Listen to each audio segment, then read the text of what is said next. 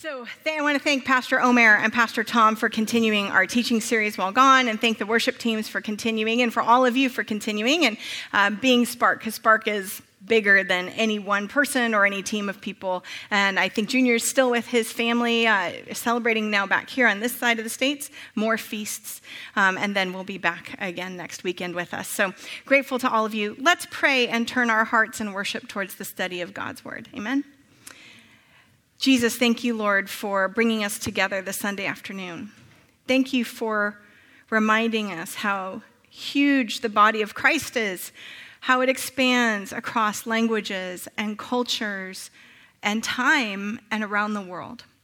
And as we study these letters written 2,000 years ago, may you unite us in our hearts and in spirit with the people of God then and the people of God today as we continue to wrestle and seek to find your way, Jesus, in this world. We bless you for this time together and bless you for the power of your Holy Spirit in this place. Tune our hearts to yours. Awaken our spirit to your spirit. Give us eyes to see and ears that hear as we pursue you and your way in this world, Jesus. We ask all this in your holy name. Amen. All right, today we're going to conclude our Peter series, and we are going to talk about his life, which is a life forever changed.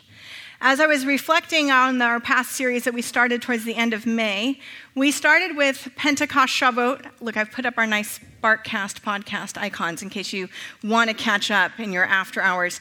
And you can make us all speak faster or slower as you so desire. So speed us up or slow us down.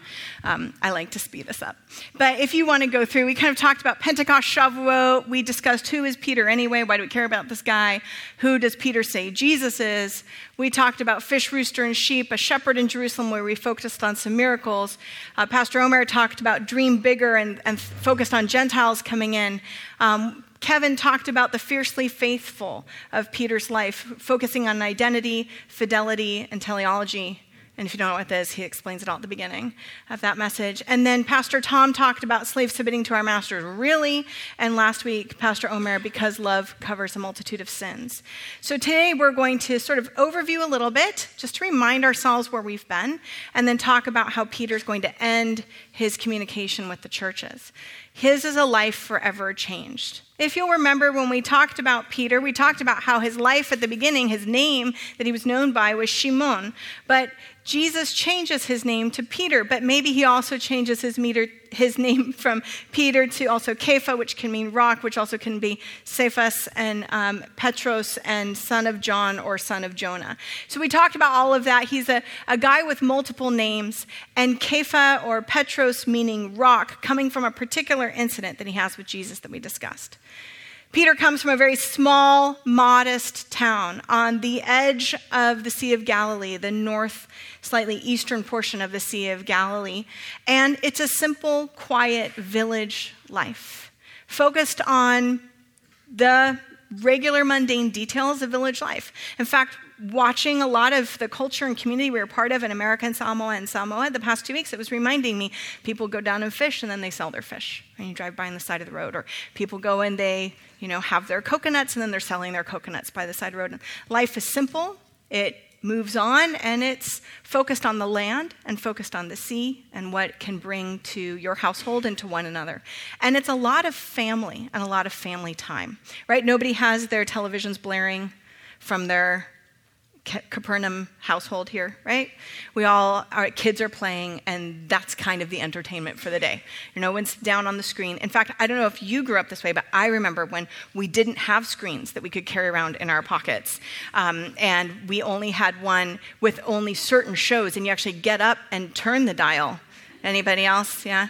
And I got to watch whatever was on, which was often something black and white, like Sunday mornings, Shirley Temple again, or the Andy Griffith Show, or I Love Lucy, right? But that community, this community in Peter's day, focused on the people there, not entertaining themselves all day long. We talked about how in the Gospel of Mark particularly, but actually all the Gospels, that Peter serves as a prototype for all the disciples.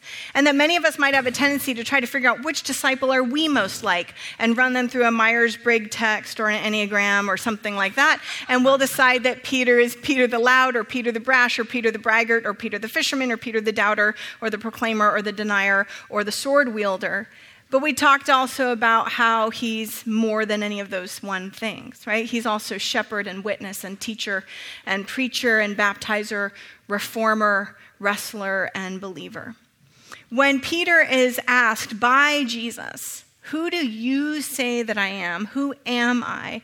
Peter at Caesarea Philippi, in the midst of all this pagan worship and goat god nonsense and everything else, shouts out to Jesus, "You are the Messiah, the Mashiach, the Christ, the Son of the living God, not this." And Jesus says to Peter, "Blessed are you, Simon, son of a dove, or son of Jonah, or son of John," depending upon the textual variant you want to hang out with, "because that was not revealed to you by humans, but that was revealed to you by God." Which I always take great comfort in that verse. Anytime somebody's trying to say, well, how many people have you, tried to convert to Christianity or led to Jesus, or all the nice ways we want to say that. I'm like, listen, it can't be revealed by me. I can get in the way of it, but I can't reveal it. It has to be revealed by God, and I'm just going to relax and trust the Holy Spirit. Because Jesus said so I'm cool with that. We moved on and we talked about how Peter is a fisherman, but then a rooster crows after he denies Jesus 3 times, and then he becomes a shepherd. And the craziness of that, right? The madness of that rooster crowing and counting his sin. And that there's a church in Jerusalem where you can find directions everywhere you go that remembers his failure. Remembers the fact that 3 times he denied that he knew Jesus. The disciple, the number one disciple of Jesus, denies that he knows his rabbi. But we also talked about how this church is not just a reminder of Peter's failure, but it's a reminder of Christ's grace. Because not long after this moment does Jesus show up as Peter sort of given up everything and decided, I can't follow Jesus. I've failed entirely, and Jesus shows up at the shore of the Sea of Galilee after the resurrection and causes a miraculous catch of fish and says, "Do you love me?" And asks him 3 times, "Do you love me more than these? Is it more than the fish? Peter, do you love me?" "Yes, Lord, you know that I love you. Then graze my lambs." "Shimon, Bar Yochanan, do you love me?" "Yes, Lord, you know that I love you. Shepherd my sheep." "Shimon, Bar Yochanan, do you love me?" And he was hurt that Jesus had questioned him a 3rd time. And Shimon answered, "Lord, you know everything. You know I love you." And Jesus, Yeshua, said, "Graze my sheep." And in essence, he turns to this one who has doubted and failed and been publicly humiliated and had all of the mess of the whole thing, tried to cut off a guy's ear or tried to cut off a guy's ear, depending upon all that. And Pastor Omar touched on that last week. And he says to him, "Be like me." You haven't fallen so far that you can't still be like me. And failure does not disqualify us from following Jesus. Amen. I'm going to be Pentecostal. Amen. All right, good job. Good job. Make me feel at home. Okay, so Jesus says, be a shepherd. And Peter does do that. He goes back to Jerusalem and he starts shepherding in Jerusalem. Like he leaves that life of fishing and he goes back and he starts shepherding in Jerusalem. And at the beginning of this Acts chapter 2 conversation, Peter and all of the disciples are in Jerusalem and we had a big conversation. And on the feast day of Shavuot or Pentecost or the Feast of Weeks, when they're required, mandated by Torah to be in Jerusalem for the worship of God at the temple, which is the commemoration of the giving of the Torah on Mount Sinai with fire and thunder and voices. They're there. And on that day of Shavuot, they were all together in one place. And suddenly from heaven, there came a sound like the rush of a violent wind, and it filled the entire house where they were sitting. And we talked about how a lot of people think that this is the upper room where Jesus and the disciples were just like hanging out and having their last Passover meal. But it's much more likely that this place that filled with violent wind filled the entire house we were sitting, and tongues of fire came out and divided and appeared among them, and a tongue rested on each one of them. And they're filled with the Ruach HaKodesh, the Holy Spirit, and they spoke another language. That happened here in the temple of God in Jerusalem, God's house. And that in this space, Peter starts to have an experience. And then he explains that whole experience, going back all the way to the prophets and then going through the prophet of Joel and others, going back from Moses and on. He starts to tell everybody, this is what's happening. God is changing God's address. And the Spirit and the presence of God is coming out from the temple, out from God's house. And it is now resting on all of you. And this leads right into something Pastor Kevin talked about in 1 Peter 2, 4, and 5. Living stones. Peter says, like, that experience, that crazy Shavuot experience changed and shifted my understanding of the presence of God and where to encounter the presence of God in this world. And we don't have to go to Jerusalem anymore only, although they continue to keep doing that. But we now say, come to Jesus, the living stone, though rejected by mortals, yet chosen and precious in God's sight. And like living stones, let yourselves be built into a spiritual house, to be a holy priesthood, to offer spiritual sacrifices acceptable to God through Jesus Christ.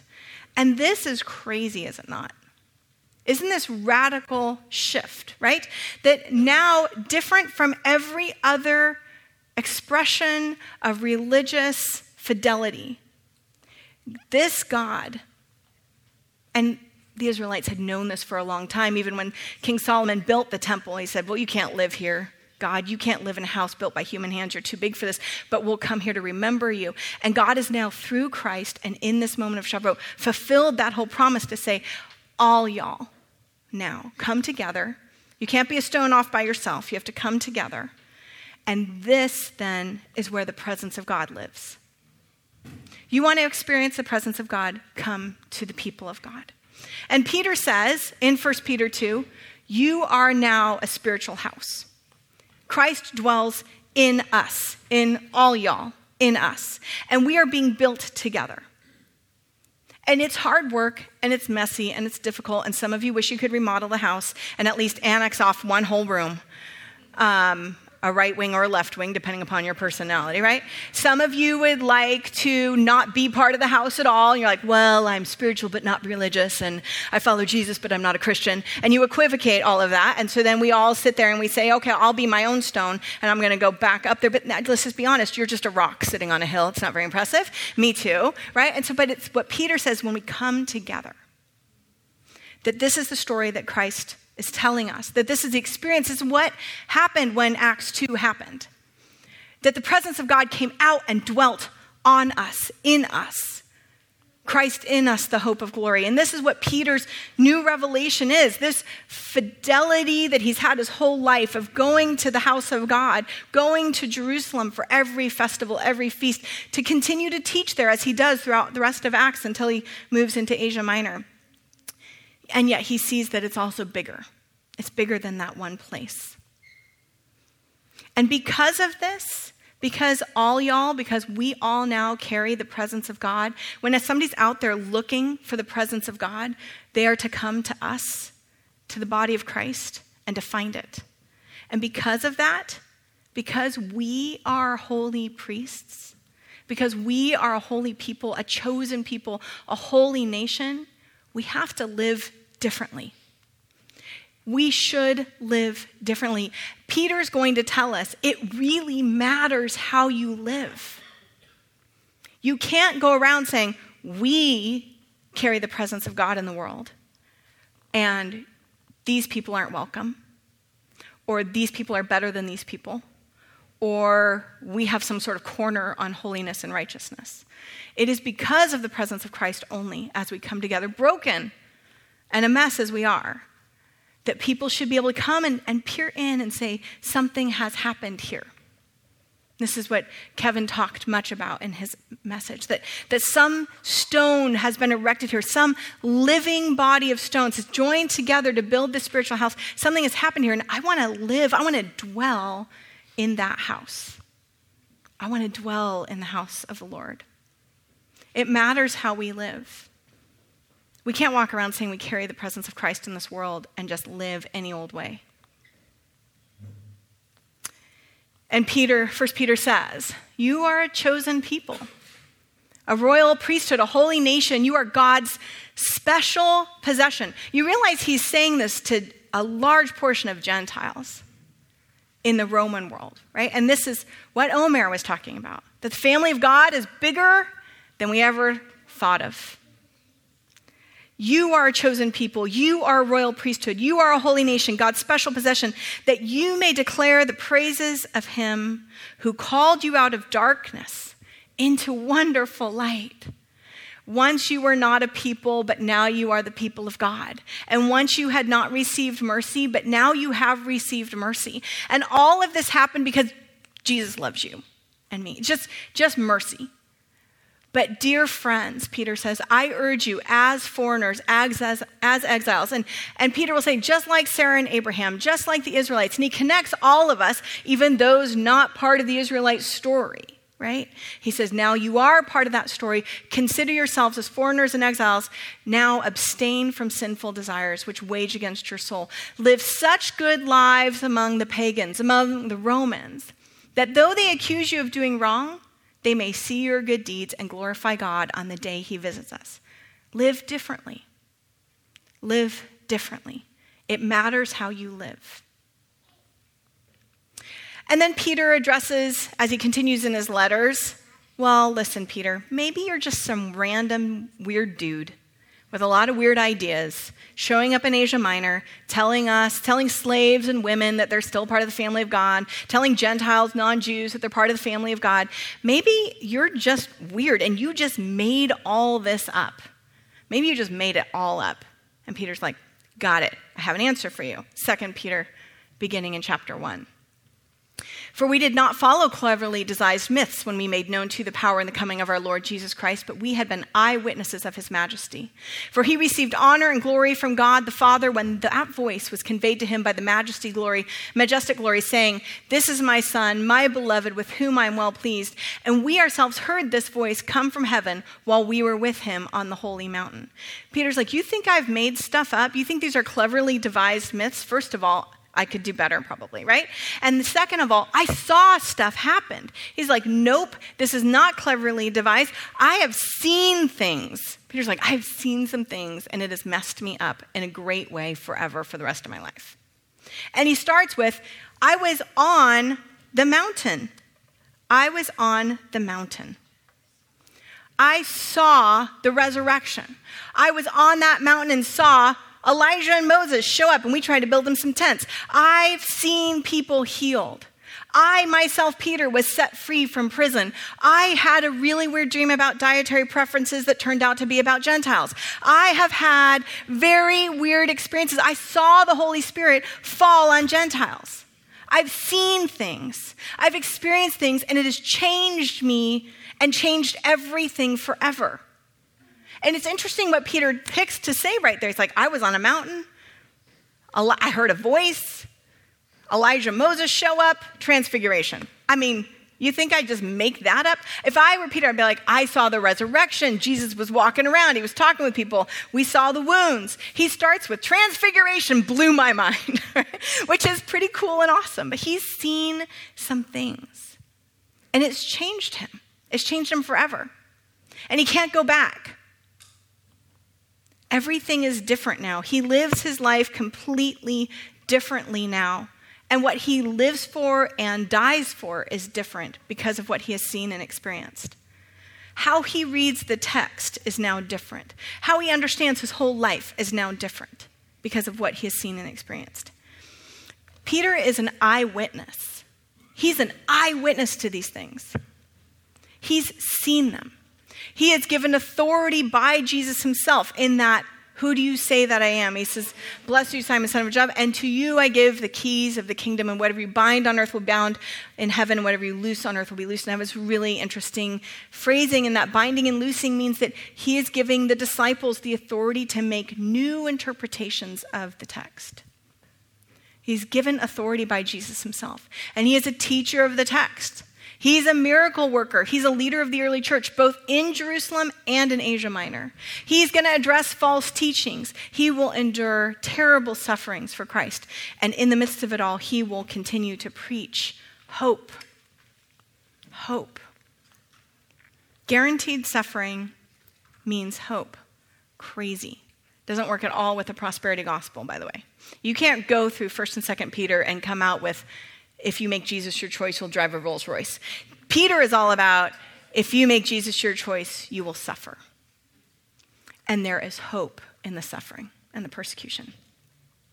He reads the whole text differently. As he goes on in 2 Peter 1, where he's like, hey, we didn't make this stuff up. He continues and he says this crazy, amazing thing. He says, let me find it right here. We didn't follow clearly advised mystery, made known to you the power and coming of our Lord Jesus Christ. We have, verse 19, so we have the prophetic message more fully confirmed. You will do well to be attentive to this as a lamp shining in a dark place until the day dawns and the morning star rises in your hearts. First of all, you must understand this. No prophecy of Scripture is a matter of one's own interpretation, because no prophecy ever came by human will, but men and women moved by the Holy Spirit spoke from God. He's like, you want to know what the Bible is? It's full of the Holy Spirit, moving and prophesying. And so he is now rethinking and rereading the whole text. In 1 Peter chapter 3:20, he says, God waited patiently in the days of Noah during the building of the ark, in which a few, that is 8 lives, were saved through water. And this baptism, which this prefigured or symbolized, now saves you, not as a removal of dirt from the body, but as an appeal to God for a good conscience, through the resurrection of Jesus Christ, who's gone into heaven and is at the right hand of God with angels, authorities, and powers made subject to him. Peter's experience with Jesus now makes him reinterpret entirely Noah and the flood. And he's sitting here, he's like, oh, let me tell you about Noah and the flood. You think that's about a whole bunch of people being wicked and God just, flooding the earth. Let me tell you about it. That's when God baptized the earth. That's when God brought the earth back to new life. That's when it all started again. And those waters, only 8 people were saved. But through the waters of Christ's baptism, we're all saved. Everything changed for Peter. Everything changed. Noah's ark changed. It wasn't only that story. Now he can see it through the lens of Christ's life, of Christ's baptism, of Christ's death, burial, and resurrection, of Peter's own baptism, and why he then does immersion for others. Because it's through those waters that we're saved. Years ago, we were sitting in a synagogue, and we were listening to a rabbi teach on this. It happened to be a rabbi who also is a follower of Jesus. And he said, just casually, he was like, Noah's Ark, that's when God baptized the earth. And we sat there in the back, and we were with some friends, and we looked at each other, what? Noah's Ark baptized the earth? And we were started thinking, we're like, oh, water, water, dove, dove. Oh my goodness, we're so stupid. And then we started reading Peter, and we were like, no, Peter told us that. How did we miss it? But Peter can do this type of midrash, this reinterpretation, this new comedy, because he was with Jesus and Jesus did it. And so he's doing the thing Jesus did. And he's going to grab hold of apocalyptic literature, and he'll grab hold of prophetic literature, and he'll start to quote in 1st and 2nd Peter. He'll go, oh, you know what? Isaiah said this, but let's reinterpret it now for these times too. Zephaniah, also this. Even he'll grab the Apocrypha. He'll go, oh, Enoch? Yeah, let's talk about this. And because of what Peter has seen and heard and experienced, he now picks up this text and says, I think I understand it anew, afresh, an additional way. I'm grabbing hold of it and turning it. I can make a new interpretation that doesn't negate the old one, but adds an understanding and a layer now that we know who Jesus is. Peter's incredible. In fact, there's one scholar out there that suggests 1st and 2nd Peter should be called Perke Peter, meaning that it's an early rabbinic midrash on the Gospels, because Perke means the sayings of, and there's an early rabbinic teaching, an early rabbinic book called Perke Avot, the sayings of the fathers. And we have the sayings of the fathers, lots of resonances there with Jesus' teachings and Paul's and others. And he's like, this is Perke Peter. These are the sayings of Peter. And these are the ways Peter understands and interprets his world while staying in his stream of rabbinic Judaism. But it's expanded, and we're all now included into this story.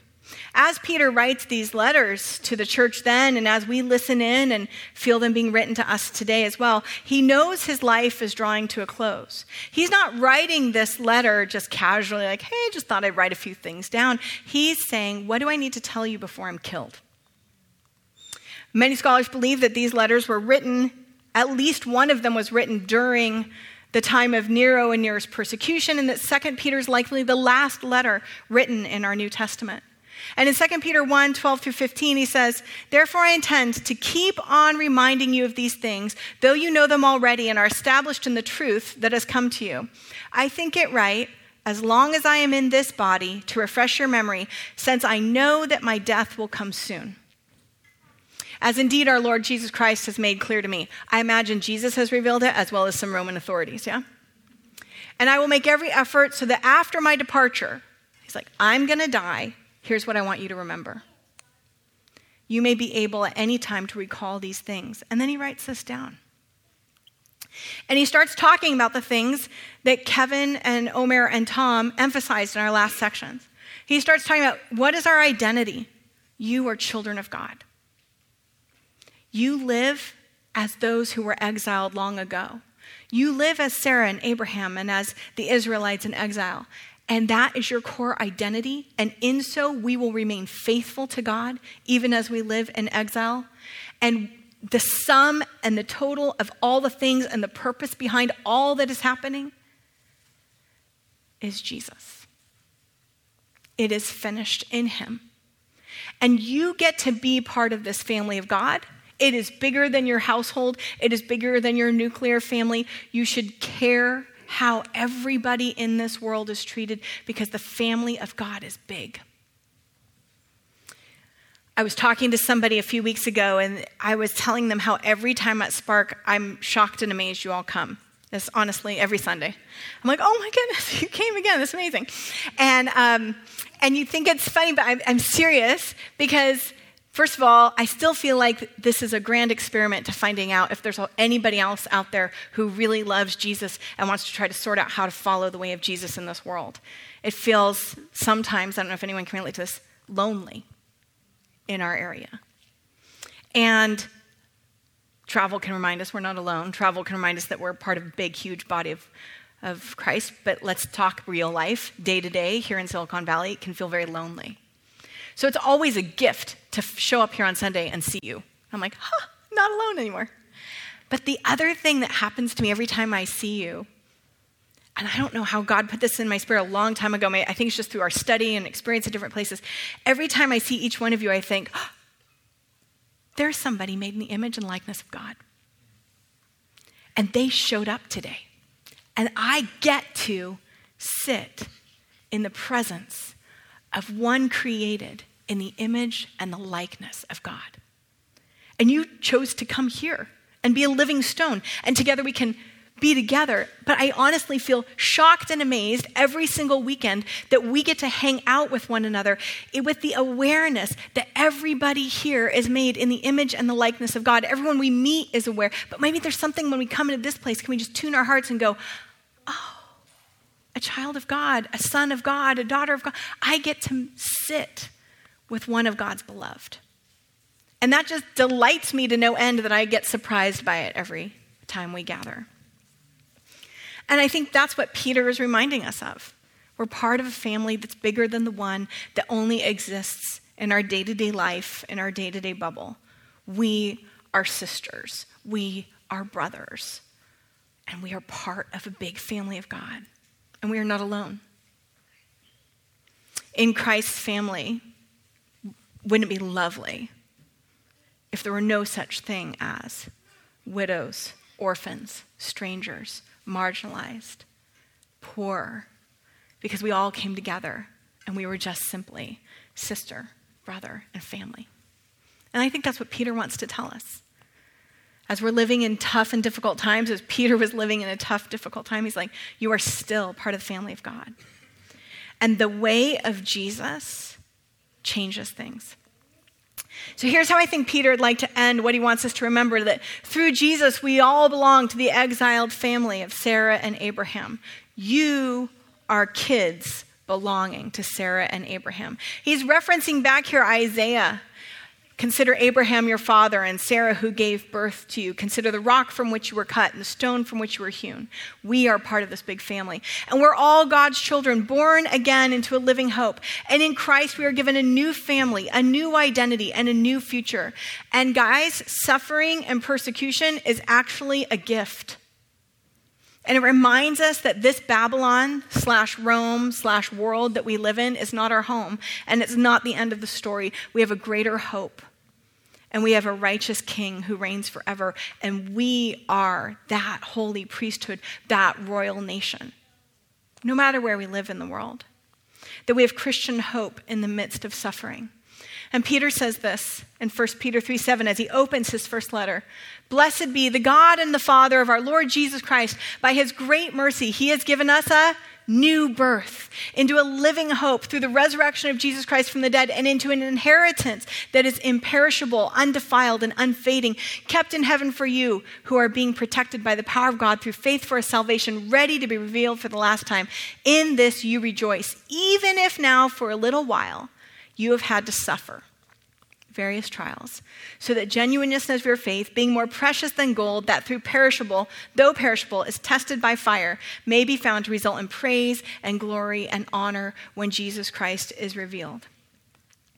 We have a new birth, a living hope, we have an inheritance, and we will suffer. And it's okay.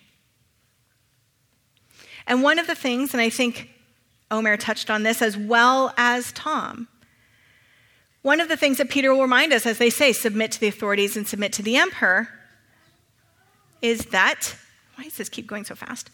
Violent resistance solves nothing and it betrays Jesus' teaching. And as Omer pointed out, this is quite something to be said from the guy that tried to cut off somebody's ear or successfully cut off somebody's ear. That we aren't to violently resist. We are to follow the way of Jesus and we are to love our enemies. And it is such a difficult thing to do and yet so deeply important.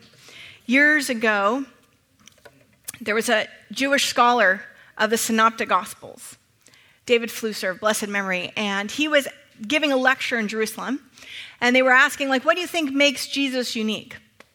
Because he was studying all the rabbis, but he studied specifically Matthew, Mark, and Luke. And he said, I think very unique to Jesus, different from many of the other rabbis of his time, is Jesus' teachings to love enemies. It's very different. And so somebody raised their hand in the crowd and they said, so is this what you're saying? Are you saying this is what makes Christianity distinct and unique? And he said, no, I said it's what made Jesus' teachings distinct. I haven't seen many Christians do it. And that stuck with me. I think I heard that story maybe 20 years ago. And it's been sitting with me ever since, thinking about how radical the teaching of love your enemies is, and if we all did that, how different the world would look. And it sits so deep in my soul that when I sit with a friend or somebody else, as I did a few weeks ago, and they sat there and they were very angry with somebody. It was nobody in this church, by the way. All of you are very holy and sanctified. So I'm not telling a story. Nobody has to worry about their cheeks burning. It was none of you, okay? Nobody goes to work. We're sitting chatting, and the person just was very angry with somebody, and they kept just saying, I hate them. I hate them, I hate them, I hate them. And it was I hate them. You can keep telling me all the things you like about them, but I hate them. I was and it was such a jarring response in my ear because the way of Jesus is that we can't do that. And that love of enemies is so deeply centered in my very soul as very distinct of the way of Jesus and should be distinct about his followers that it felt hard to stay in the conversation. Because I kept trying to, have you ever done this? Oh yeah, I know, but maybe we just strongly dislike that thing, right? In fact, when I was a kid growing up, my mom didn't let us say hate. We were not allowed to say it. It was like a 4-letter word in our house. So if we were in an argument with mom or dad or sibling, we always were shouting, I strongly dislike you right now. That was the worst. It took a little bit of the punch away, You really wanted to. Also, it was the thing, every time I'd say, well, what is this profane word mean? My mom would say, it means you hate that person, you want them to die. It didn't matter what the word was that I was asking about. What does this gesture mean? What does sticking your tongue out mean? It means you hate that person and you want them to die. That was the answer, the blanket answer to all of those things. So I was like, wow, we have a lot of different things that mean the same, apparently the whole thing. I never could use any of those words or gestures because I was like, well, I don't hate them and I don't want them to die. So core and central to the teachings and the way of Jesus, just to love those who persecute you. lay down your life for them. It's so hard. It's so hard. But you know what? It works. It's shocking. Have you guys ever seen it work in your life? Like that person that you're super angry with, but if you start turning your heart and start praying towards them and asking God to give you empathy and love and kindness towards them, how it shifts you. How it shifts you. I was in a difficult circumstance years ago and was really frustrated with an individual that was making a lot of pain in my life. And I wanted also to sort of return the suffering, right? But I didn't, and I made a kind gesture. And I gave him a kind gesture even though it was really hard and I didn't want to, and it was awful and difficult and all this stuff. And then later on, when that person was questioned about my character, you know what they said? Oh, they're so nice. I was like, wow, I didn't really feel very nice, but the way of Jesus works. It works. It changes us. It changes us. So my question for us, and I think Peter's question to his community, whether in Jerusalem where Rome was ruling or whether he's in Asia Minor where Rome was ruling, is, did you wake up to find yourself in Babylon? This is the end of Peter's letter. He talks about Rome as Babylon, grabbing hold again of the prophets of Isaiah and Zephaniah and Ezekiel and others. Did you wake up and did you find yourself in Babylon? Or, Christian, did we wake up and find ourselves with some allegiance towards Babylon rather than the way of Jesus? Is the empire providing some sort of comfort for us? Some power system that we're benefiting from? Do we kind of like it? What do we do when we wake up and we find ourselves here? 1 Peter 4, 7 through 11. The end of all things is near. Therefore, be serious and discipline yourselves for the sake of your prayers. Above all, maintain constant love for one another, for love covers a multitude of sins. Be hospitable to one another without complaining, like good stewards of the manifold grace of God, which is just an amazing thing. Could you just wake up every morning and go, today, God, could you help me be a good steward of your manifold grace? Like good stewards of the manifold grace of God, serve one another with whatever gift each of you has received. Whoever speaks must do so as one speaking the very words of God. Whoever serves must do so with the strength that God supplies, so that God may be glorified in all things through Jesus Christ. To him belong the glory and the power forever and ever. Did you wake up and find yourself in Babylon? Put your head down, love, and serve. Follow Jesus. Now, do you like that first line right there, that first phrase, the end of all things is near? Did anyone ever go to a church where, or did you read the Left Behind series? Os Guinness calls it something untoward. Yes, the end of all things is near. I don't think we talk a lot about end times here at Sparks. Can everybody name any of the times we had an end times conversation here at Sparks? Lots of hellfire and brimstone here, huh? Did you know? Peter does talk about it, and I think it's disingenuous for us not to mention it. One of the pastors we were hanging out with in American Samoa, I said, so Pastor, what are you going to be preaching on? What did you preach on last Sunday? He goes, end times. I'm like, oh, okay. What are you going to preach on next Sunday? End times. Recognizing the times. I'm like, oh, hard. It's hard for me to preach those things. But Peter says in 2 Peter 3, 8 through 9, do not ignore this fact, this one fact, beloved, that with the Lord, one day is like 1,000 years, and 1,000 years are like one day. The Lord is not slow about his promise, as some think of slowness, but is patient with you, not wanting any to perish, but to all come to repentance. I don't know about end times. There's a joke, you could be pre-mill or post-mill, or you can be pan-mill, which is it's just all going to pan out in the end. And I'm pretty much like, we're all in God's hands, and that's a good place to be, and I'm not really worried about it.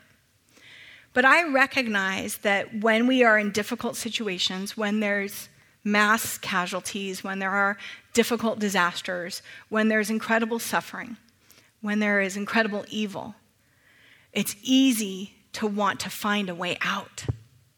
And I understand why Peter, who was going to be killed under Nero, crucified possibly upside down, why there was a need to ask the question, where is Jesus? And why hasn't he come yet? The end must be near. And I think many of us could look around the world right now, outside of our own posh circumstances here in Silicon Valley, and say, the end must be near. Either we're bringing it, or it's coming, or however much the suffering might cause us to look for something. Peter wants you to know that whether it's tomorrow or whether it's thousands of years from now, it is God's will that none would perish. It's God's desire that none would be lost, that all would come closer to him. And I think part of being a person who sits at the feet of Peter and listens to what he has to say is to say that there's hope beyond the world that we're in. And Peter sees a place when justice will be found. We're not belonging to this world. If you find yourself in Babylon, put your nose down, follow Jesus, remember that Jesus is coming, look busy. But if he tarries, it's okay. More people just get to come to find him. Are you in Babylon? If you are, follow Jesus. I'm in Babylon. I'm going to keep following Jesus.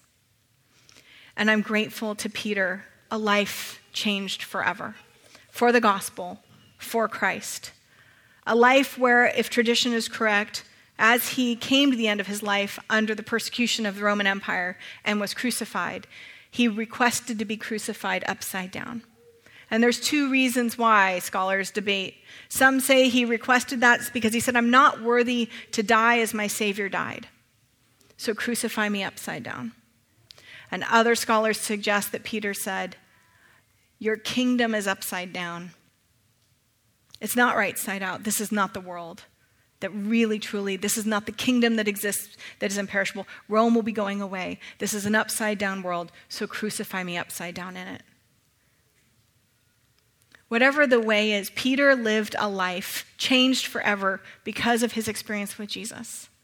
And my prayer for all of us is that we would also be transformed because of our relationship and experience with the person of Jesus Christ. And if you are a person in this space and time where you know somebody who is interested in coming to know Jesus, please come find me.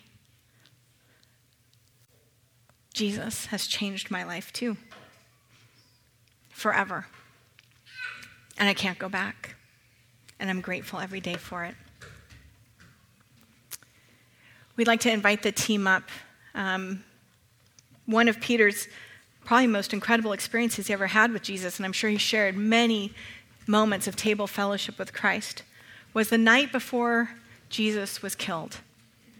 They sat around a Passover meal, and Jesus took the elements, that unleavened bread and that cup, and as they had been there, remembering that they had been set free from the horrors of slavery in Egypt, and as they sat with Rome bearing down on them, they remembered their identity, is that they are free and children of God. And for in the night in which he was betrayed, our Lord Jesus took the bread, blessed and broke it, giving it to his disciples, saying, take, eat. This is my body given for you. Do this in remembrance of me.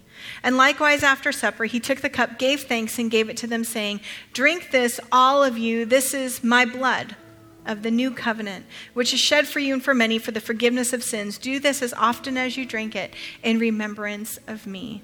Friends, all are welcome at this table. This is not our table.